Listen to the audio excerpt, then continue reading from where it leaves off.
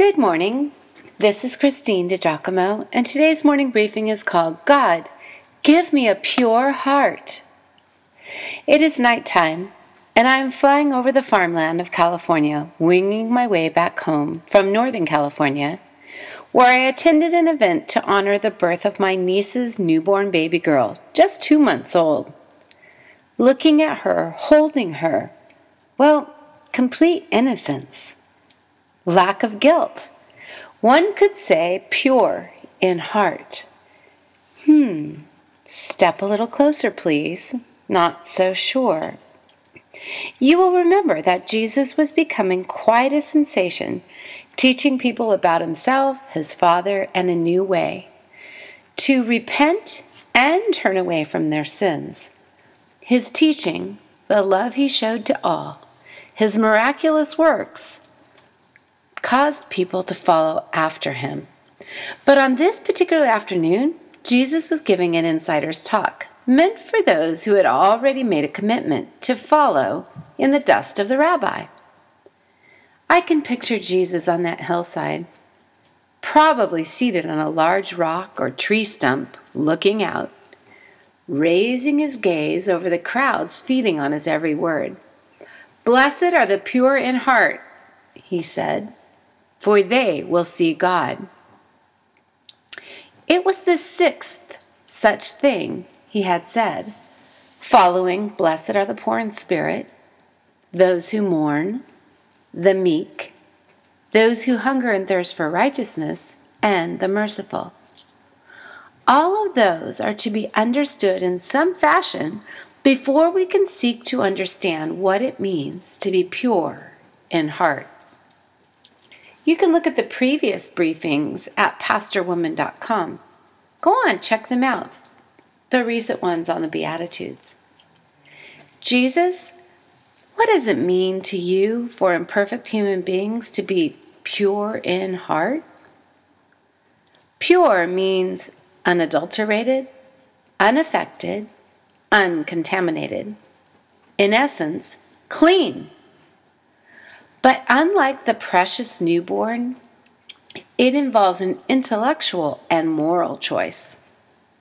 The pure in heart have no ulterior motives. Motive. Motives are not always known by other people, but as the writer to the Proverbs said, they are weighed by the Lord. Purity of heart is to will one thing. Danish philosopher Søren Kierkegaard quipped, "What is that one thing?" To be found righteous in you, God. To think your thoughts after you. Not cast about here and there. One moment in Jesus' camp, the next a Taoist, and then on another day just a good person. We should not be as a wave of the sea driven by the wind and tossed.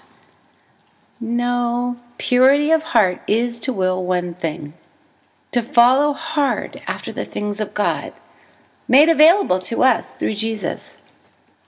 Purify my heart, Lord Jesus. Cleanse me of all that is of me and not of you. Sweep away motives that bring glory to me and not to you. You know, the things that I think will make me look good rather than you. Help me release people of my expectations of them, for I hold them prisoner in my heart. Quiet my mind of fears of not meeting others' expectations. Remind me that I play to an audience of just one. Not to a board of directors, not to shareholders, not to an executive staff.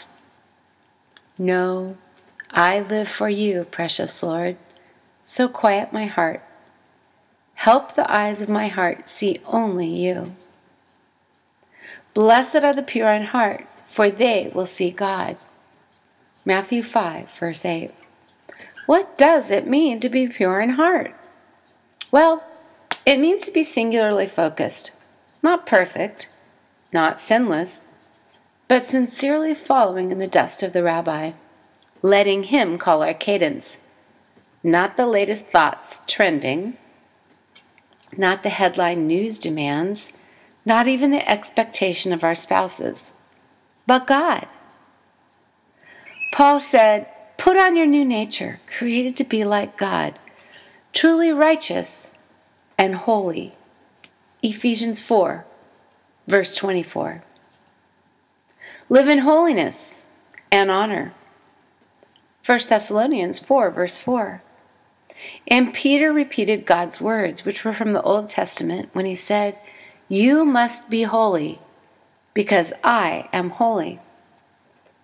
To be pure in heart is to will one thing, to be found in our Lord Jesus Christ and Him alone. And still, friends, do not be mistaken. It is not a striving that God is after.